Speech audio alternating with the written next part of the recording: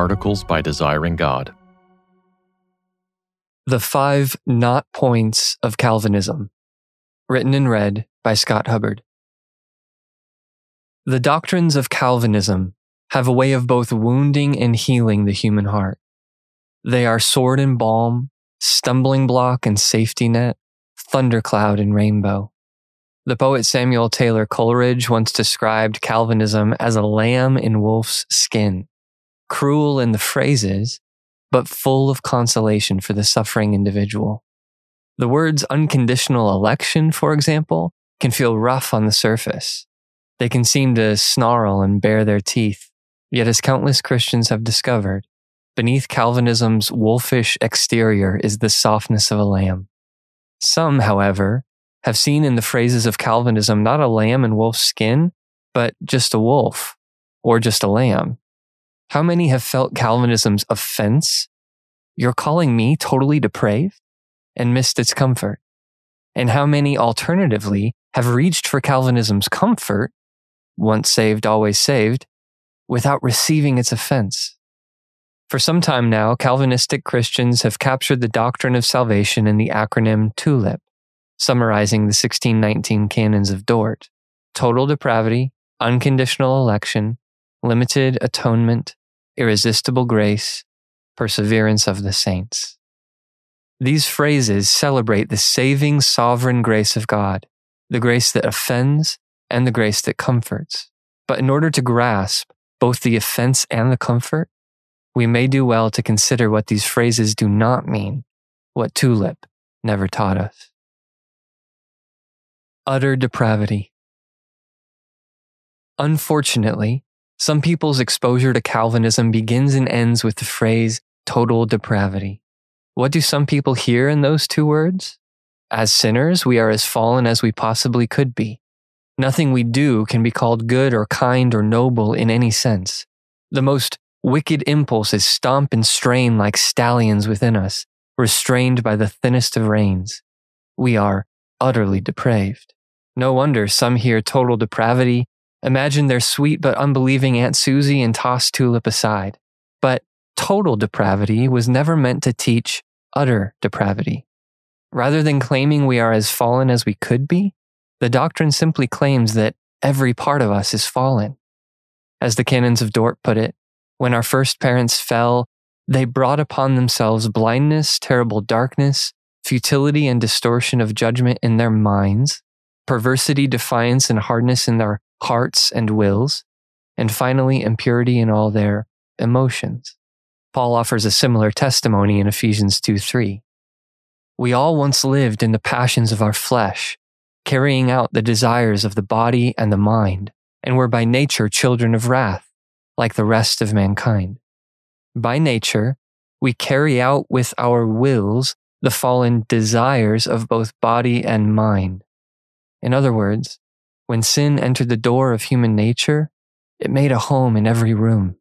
As a result, we are born dead to the things of God, Ephesians 2:1, spiritually helpless and unable to turn to Him on our own. Scripture uses stark language to describe human sinfulness. Every intention of the thoughts of man's heart was only evil continually, Genesis 6:5. The heart is deceitful above all things and desperately sick, Jeremiah 17:9. And yet, the image of God remains in fallen humans, Genesis 9:6. Unbelievers are capable of showing unusual kindness, Acts 28:2. Pagan poets can pen truth, Acts 17:28. Even though each of these acts falls short of pleasing God, since whatever does not proceed from faith is sin, Romans 14:23, they nevertheless reflect the power of God's common grace to keep the totally depraved from becoming utterly depraved. Unconditional salvation. Calvinism offers deep, unshakable security for fragile people, but not the kind of security we sometimes imagine. Many of us, for example, assume that for our salvation to rest secure, it must be unconditional. If we must do A, B, or C in order to finally be saved, then it can feel like our little house of faith rests in a land of violent earthquakes. We may hear the word unconditional in TULIP, therefore, and take a deep breath. Salvation doesn't require anything of me, we may think. The U of tulip, however, stands not for unconditional salvation, but for unconditional election, a doctrine Paul articulates in Romans 9:11-12, among other places. Referencing Jacob and Esau, he writes, "Though they were not yet born and had done nothing either good or bad, in order that God's purpose of election might continue, not because of works, but because of him who calls, Rebekah was told, 'The older will serve the younger.'" Notice the distinct lack of conditions in God's choice to call Jacob rather than Esau.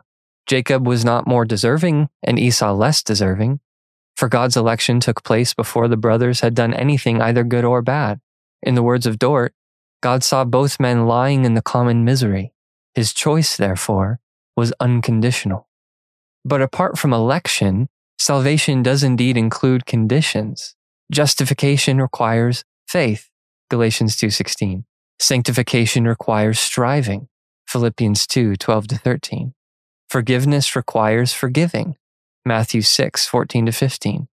And heaven requires holiness, Hebrews 12:14.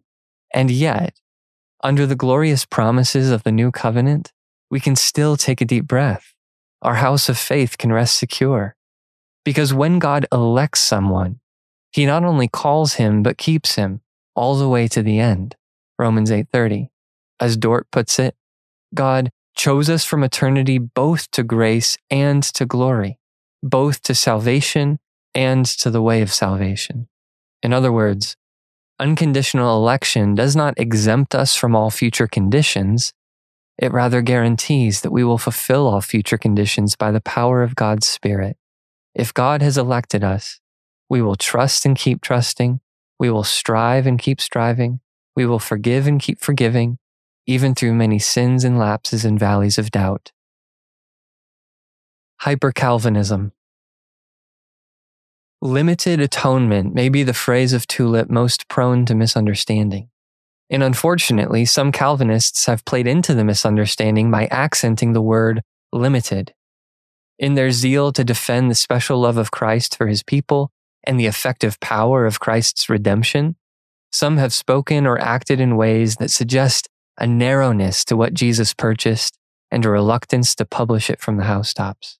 Rightly taught, limited atonement says that even though the death of Jesus is of infinite value and worth, more than sufficient to atone for the sins of the whole world, as Dort says, Jesus had particular people in mind when he climbed Calvary's hill. He died for his sheep, John 10:15, his friends, John 15:13, his bride and his church, Ephesians 5:25. Or to pair the L with the U, he died for those whom the Father had unconditionally elected. As such, limited atonement emphasizes not the limited nature of Jesus' death, but its purposefulness. Hence why many Calvinists prefer the terms particular redemption or definite atonement. Historically, some Calvinists have moved from a true statement, Jesus died for his elect, to a false conclusion. Christians should offer Christ to others only when those others show signs of election. Sometimes called hyper-Calvinism, this position is a fine illustration of cart before horse syndrome, since the elect appear precisely by how they respond to the offer of Christ. Throughout Acts, for example, we find no apostle hesitating or tiptoeing before preaching Christ fully and freely. The apostles rather publish the gospel without distinction.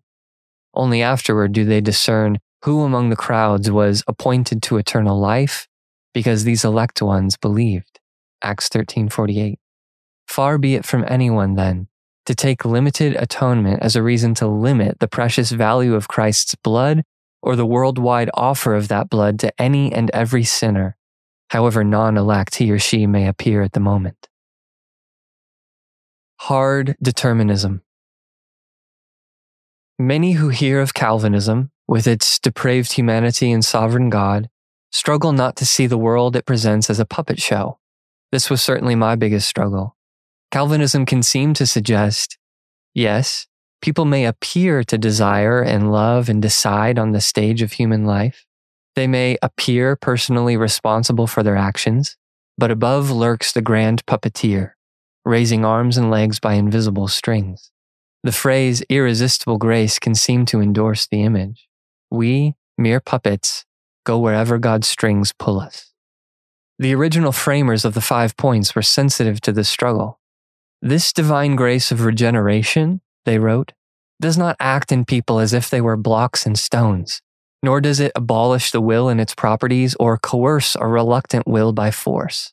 Well, what does irresistible grace mean then? The doctrine does indeed teach that God is the first and decisive actor in the miracle of salvation, and that it must be so, given the fallen will's inability to seek or submit to God. As in the beginning, God and not man is the one who says, "Let there be." And yet, those so wrought upon by God are neither blocks nor stones nor puppets. For in regeneration, God infuses new qualities into the will, making the dead will alive, the evil one good, the unwilling one willing, and the stubborn one compliant, Dort says. When God saves a person, he does not drag him against his will. Rather, he penetrates to the inmost being so that he becomes wonderfully, happily willing to be saved. Irresistible grace refers to the healing of the human will. The eye of tulip, then, echoes the prophetic promise that God will write his law on the heart, Jeremiah 31:33, and even remove the heart of stone from your flesh and give you a heart of flesh, Ezekiel 36:26. Puppeteers may tug on strings. God resurrects hearts. And that means his decision to save us enables rather than cancels our own decision to be saved. As Sinclair Ferguson writes, the choice is made for us, even as it is made by us. Once saved, always saved. The divines gathered at Dort were keenly aware that some Calvinists would live in such a way that Calvinism would appear as an opiate of the flesh and the devil. Perhaps nowhere is this more true than in Tulip's 5th point, perseverance of the saints, popularly paraphrased as once saved, always saved. Now, understood rightly, once saved, always saved accurately captures the Calvinistic doctrine. Our God finishes every good work he truly begins, Philippians 1:6. He glorifies all those whom he justifies, Romans 8:30. But in popular practice, once saved, always saved often means something different. Once you have made a decision for Jesus, you will be saved no matter what. Such a doctrine would indeed function as an opiate of the flesh, and has. How many have walked fearlessly on the wide way to destruction because of the hour they spent upon the narrow road?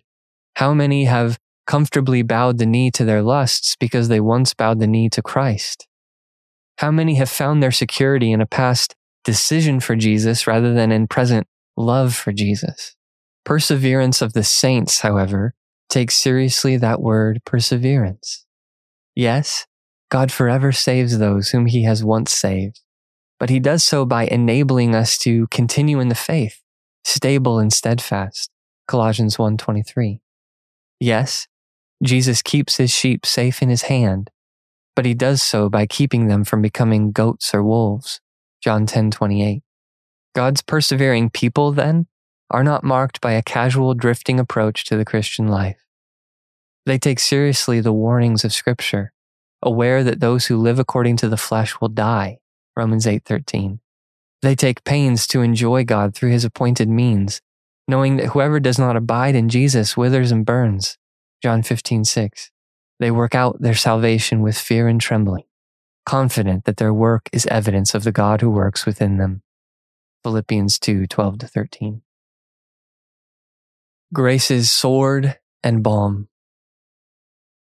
In his book, Grace Defined and Defended, Kevin DeYoung writes, at their very heart, the canons of Dort are about the nature of grace, supernatural, unilateral, sovereign, affecting, redeeming, resurrecting grace, with all of its angularity, all of its offense to human pride, and all of its comfort for the weary soul.